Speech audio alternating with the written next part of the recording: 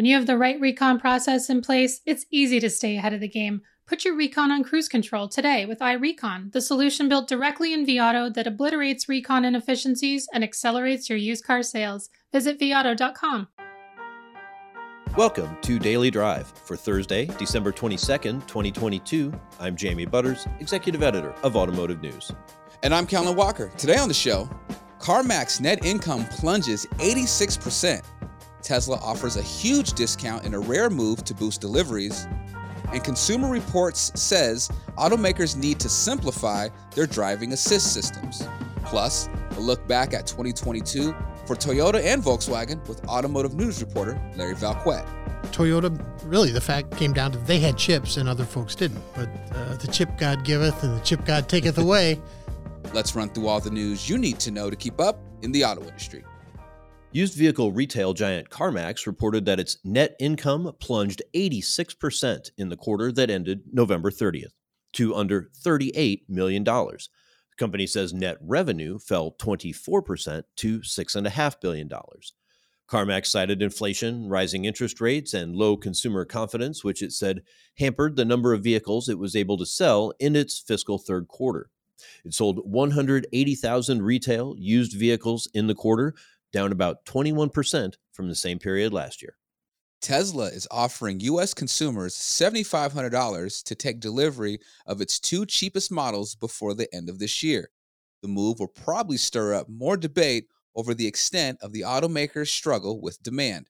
The discount Tesla is dangling on new Model 3 sedans and Model Y crossovers is double what the company was offering earlier this month, and likely has to do with changes to U.S. tax credits that take effect in 2023.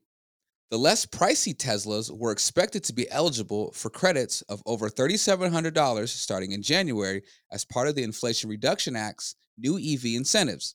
That changed this week when the U.S. Treasury Department announced it was delaying guidance on how to meet new battery content requirements, which may make certain consumers eligible for a full $7,500 credit early next year.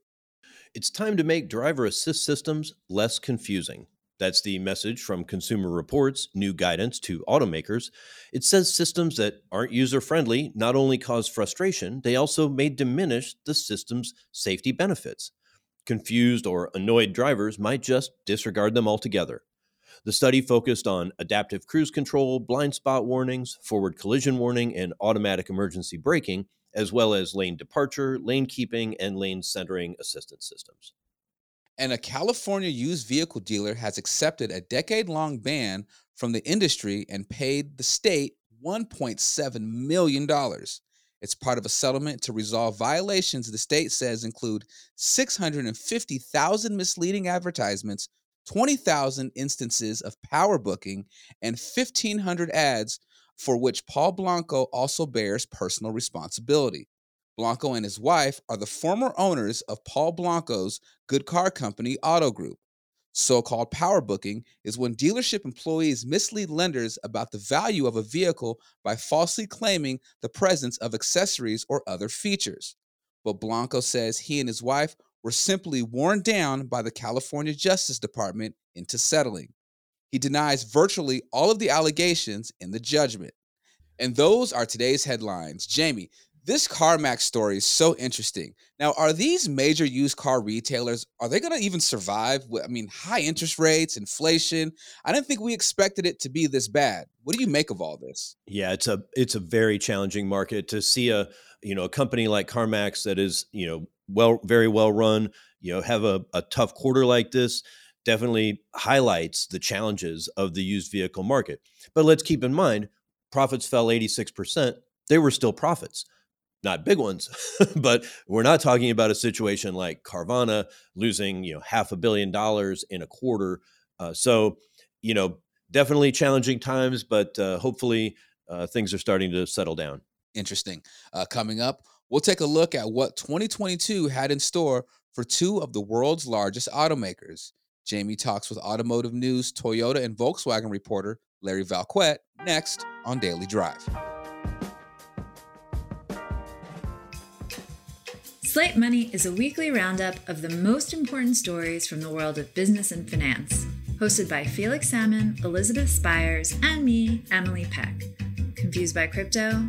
Can't keep up with the metaverse? Wondering why the price of just about everything keeps rising? The Slate Money podcast is here for you. Listen to Slate Money every Saturday morning wherever you get your podcasts. Warning: your reconditioning process needs attention. Unexpected shortages and delays can throw off even the most routine recon work, slowing your sales and eating into your bottom line. Identify and fix reconditioning inefficiencies to turn your inventory faster with iRecon. This reconditioning solution, built directly in vAuto, keeps you in control of your service department and puts your recon on cruise control. With real-time alerts and reports, iRecon helps you get ahead of potential issues before they become costly problems. You'll be able to track who's doing the work and how long tasks are taking, see the status of any vehicle in an instant, and make adjustments where needed. And it's all done in an easy-to-use dashboard you can customize to fit your workflow. Obliterate inefficiencies and accelerate your used car sales, only with iRecon. Run your personal recon diagnostics with us today and put your process on cruise control. Welcome back to Daily Drive. I'm Jamie Butters with Kellen Walker. It's been an interesting ride in 2022 for two of the world's largest automakers, Toyota and Volkswagen. We continue our series of year-end review conversations today with reporter Larry Veliquette, who covers both companies for Automotive News. Here's our conversation. Larry Veliquette, welcome back to Daily Drive. It's so good to be here at the end of the year, Jamie. I feel the warmth. So here we are. It's the end of the year. We're looking back. Of course, your main companies, Toyota and Volkswagen, two of the world's largest. You cover their pretty extensive operations here in the U.S. and North America. Let's start with Toyota. Historic win in 2021, took the U.S. sales crown from GM, promptly gave it back.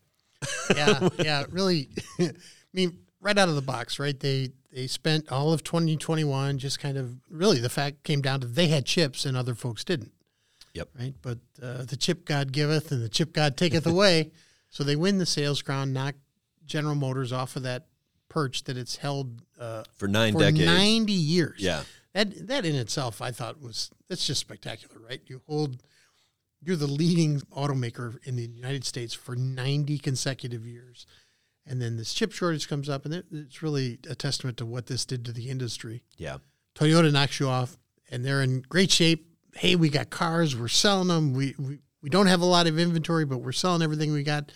And then Japan says, there's those things we promised you, these chips that we're going to get. You're not going to get those. So yeah, they thought they had backups and backups of backups after the tsunami and all the lessons from that. And boy, it just backfired on them. Some COVID outbreaks, some other another tsunami. I mean, it's just they just got hit, and here they are in the same boat as everyone else. Yeah, and they're going to finish 2022 at about 2.1 million units, which is where they were in 2020. You can't really fault them. They don't like to go backwards, but they lost about 200,000 sales.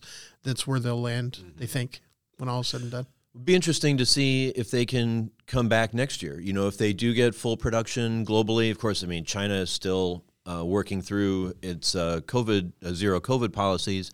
But if they can get back to full production, it'll be interesting to see if they'll send enough vehicles to the U.S. to take that title back. Yeah. It's really interesting.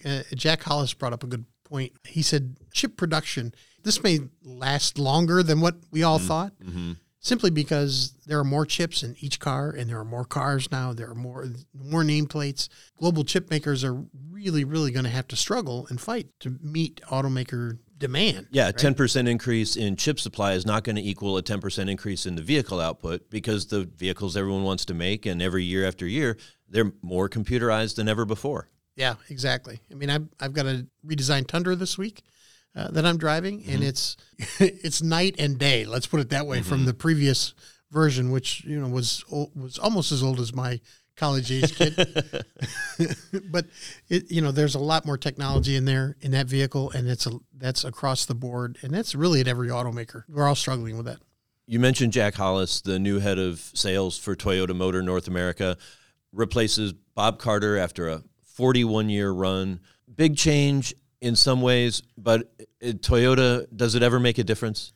Oh, it makes somewhat of a difference. It's funny, Jack, for those that don't know, former Scion executive, came up with Farley, worked with Jim Farley at Scion, and is now lead sales guy at Toyota Motor North America, former professional baseball player. Mm-hmm. I had a talk with him last week. In true Jack speak, I said, Jack, we're looking for you to be Crash Davis, not Nuke LaRouche. Nuke LaRouche. Yeah. Nuke LaRouche. And he appreciated the reference. Great guy. Bull Durham, of course. Yeah, Bull Durham. Great guy. Absolutely knows his stuff. Knows what he has to do. Loved by the dealers because he is, if nothing else, an enthusiastic Toyota supporter, right? Toyota Lexus supporter. No doubt. But the point I was getting at is, man, they have so much consistency in the leadership. The people who are at the top, whether it's Hollis now, Carter before him, Lentz before him, Bill Fay, I mean, all these guys, they're there for so long. They have such little turnover that when the top person changes, the dealers and the whole organization is very familiar with everybody who's moving up the next half rung of the ladder. Yeah, exactly. And, you contrast that with the problems that Volkswagen has, right? And this is a real area of contrast. Volkswagen gets hit because of its inconsistency. Yeah. Because it rotates, the North America is kind of like a farm club, right? It rotates, to keep the sports analogy going. Yeah. It rotates executives in for 3, 4, maybe 5-year stints, and then they get bounced out and go back to one of the other outposts, global outposts for that very large global automaker. Mm-hmm. Whereas Toyota does really grow its own, and it allows those executives to both make mistakes and learn from those mistakes, and also to grow into the jobs and to know those companies inside and out. And so what you see with that level of consistency, I think that's a driving factor for why Toyota and Lexus dealers are the happiest dealers in dealer land every year in and year out. So before we move on to Volkswagen in greater depth, the industry is so defined these days by the transition to EVs. And Toyota is like the intentional laggard. And some of it's not all intentional, but, they had been very reluctant on EVs. It's hard to make money on them.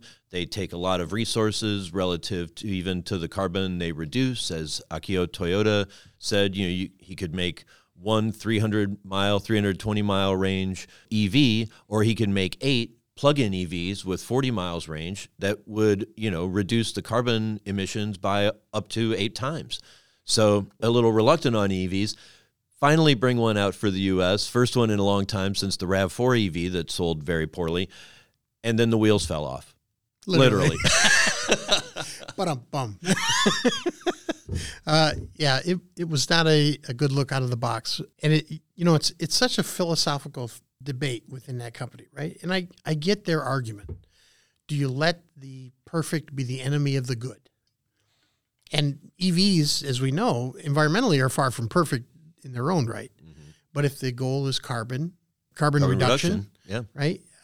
Is it better to use those limited resources that we have for batteries to power a bunch of smaller plug-in hybrids that all reduce carbon? Or regular hybrids. Yeah, or regular hybrids, or one, 9,000-pound Hummer, right? Yeah.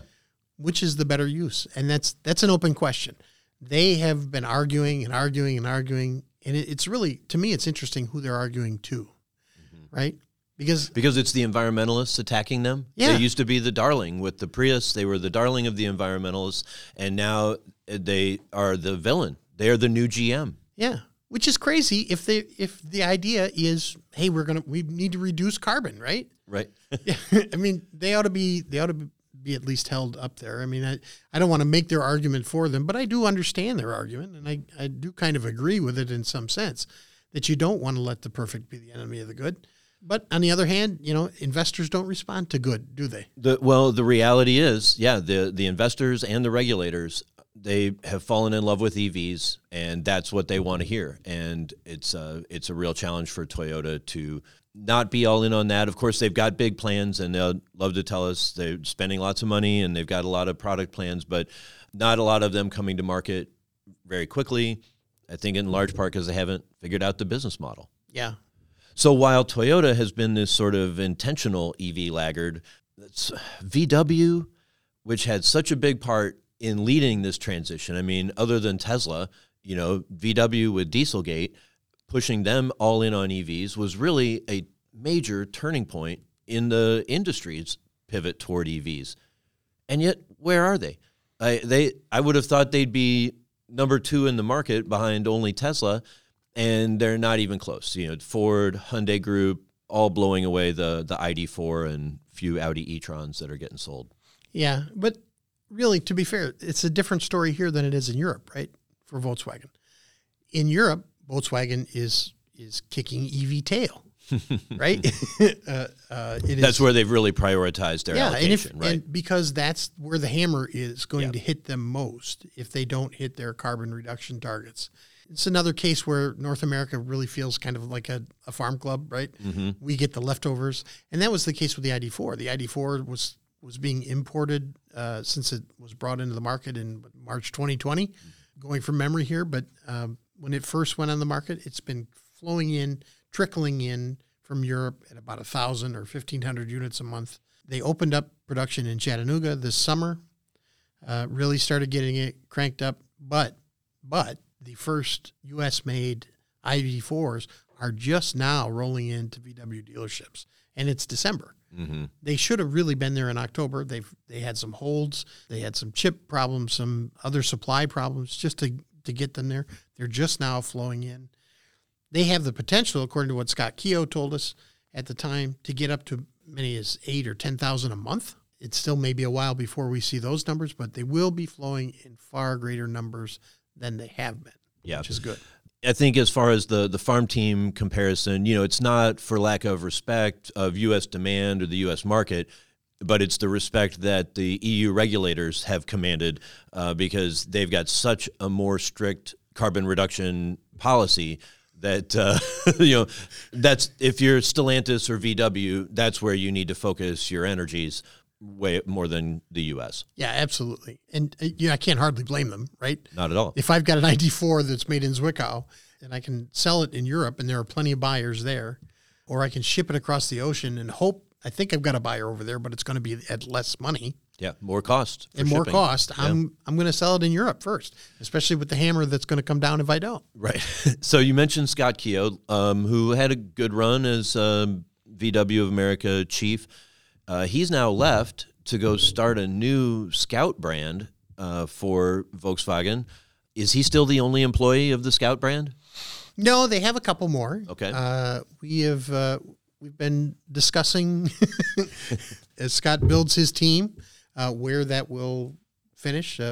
We believe that we're going to be able to announce when the team is done. We'll be able to announce who they are eventually.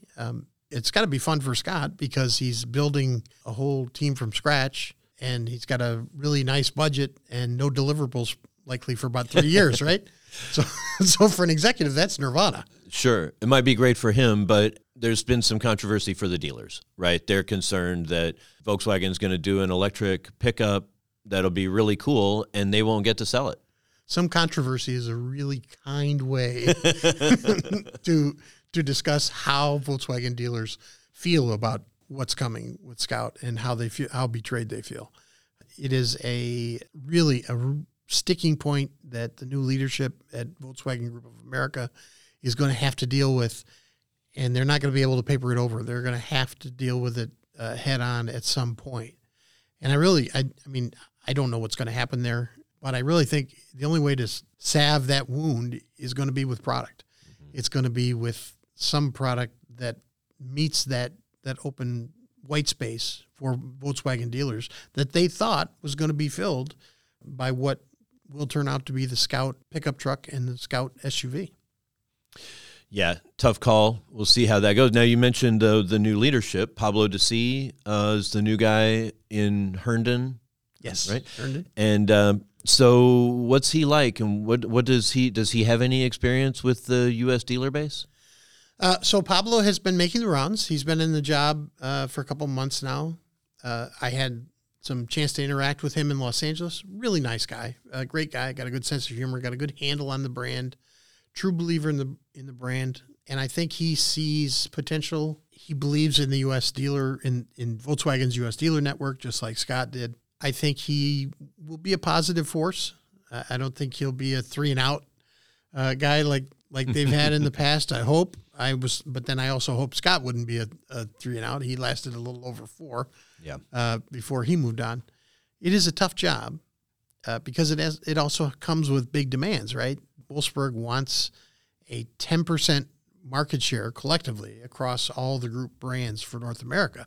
And that is a heavy lift when the Volkswagen brand has to do the majority of it. So he's got work cut out for him.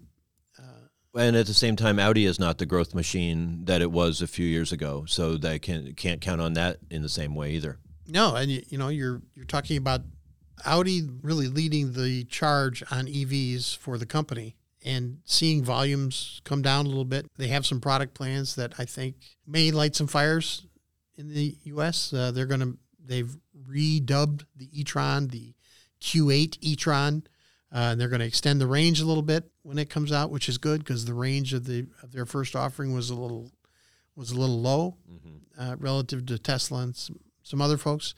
That was, I think, Volkswagen being conservative with what they could get out of their batteries. I think they're opening up a little bit, and it'll be really interesting to see what Audi does. All right. Well, we'll keep an eye on that in 2023, and we'll turn to you for all our Toyota and Volkswagen Group of America news. Yeah, okay. Thanks, Larry. Thank you, Jamie. That's Daily Drive for today. I'm Jamie Butters. And I'm Kellen Walker. Thanks to Automotive News coordinating producer Jake Neer, as well as our own CJ Moore, Hannah Brock, and John Hutter for their help on today's podcast. You can get the latest news on manufacturing, retail, and everything happening in the auto industry at autonews.com. Come back tomorrow for a conversation about the biggest stories and trends affecting dealership, F&I offices, and service drives in 2022. If you enjoy the podcast, remember to leave a review, and subscribe so you never miss an episode.